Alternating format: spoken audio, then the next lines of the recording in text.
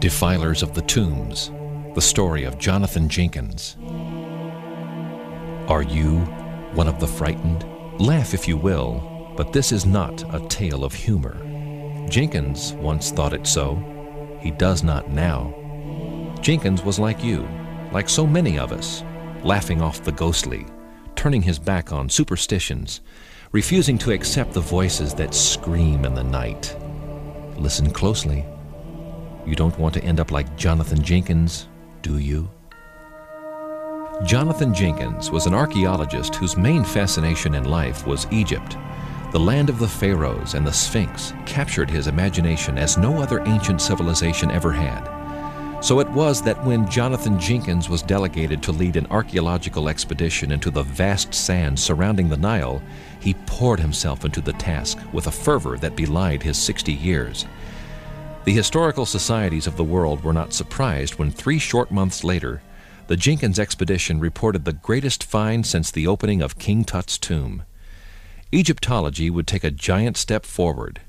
Jenkins had uncovered what seemed to be a buried monument, tremendous in size, housing some of Egypt's oldest secrets.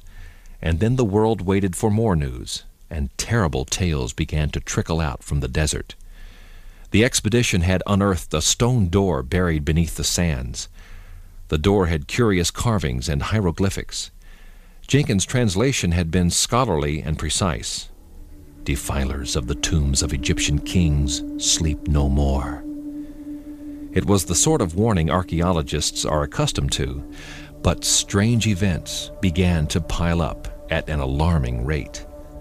A junior member of the expedition suffocated to death when cut off from the rest of the party on a tour through the vaults. He had been trapped when a stone wall dropped behind him, sealing him off from help. Jenkins' colleague, Professor Artelli, died of scorpion poisoning when he picked up a curiously shaped scarab ring from its place in a tray of such objects.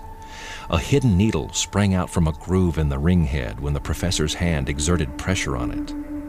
Jenkins' wife, Theo, ran screaming from her tent one moon-cross night, shouting that she had seen a man who looked like a pharaoh walking around her bed.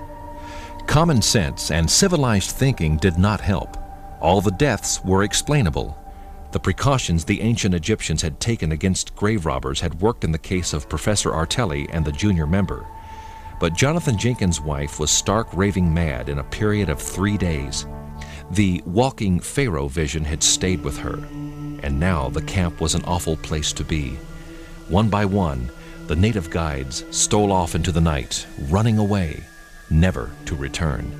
And Jonathan Jenkins began to drink heavily. The Egyptian sun and the curse were working. Soon, the camp was deserted, except for Jenkins, his wife, and the lonesome moaning of a jackal in the night. But the scholarly Jenkins stumbled into his tent to record for posterity the terrible story of the expedition. He reached for foolscap and pen. The lantern swung off the table suddenly, and the wind howled. And standing in the tent opening was a tall, erect figure. Jenkins recognized the face instantly. It was the same graven image of the designs etched on the sarcophagus deep in the crypt below the hill. The figure beckoned with one imperious finger, and Jenkins followed, stumbling, falling, until he had reached the underground level of the inner main tomb. The vault that housed the gigantic mummy case set on a dais in the center of the room. And then came the darkness and the awful chanting of voices long dead. After weeks of no word from the Jenkins expedition, an investigating party arrived at the camp. The tents were deserted. Down in the valley, wandering among the silent stone edifices thrusting out of the sand, they found Theo Jenkins babbling insanely, completely out of her mind. Pressing on into the main tomb, they found Jonathan Jenkins, lying in the great mummy case, arms folded across his chest, cerements wrapped about him in the ancient Egyptian way. He had been dead for days, and no trace has been found to this day of the mummy that once must have occupied that sarcophagus. Unless, of course, you choose to believe that the mummy case was never occupied in the first place.